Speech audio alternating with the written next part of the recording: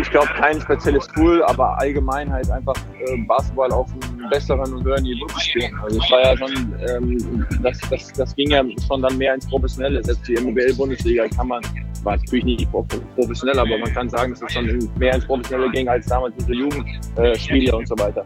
Und genauso war es in der Pro A. Die Pro A war damit sehr stark, vielen Amerikanern bestimmt gewesen.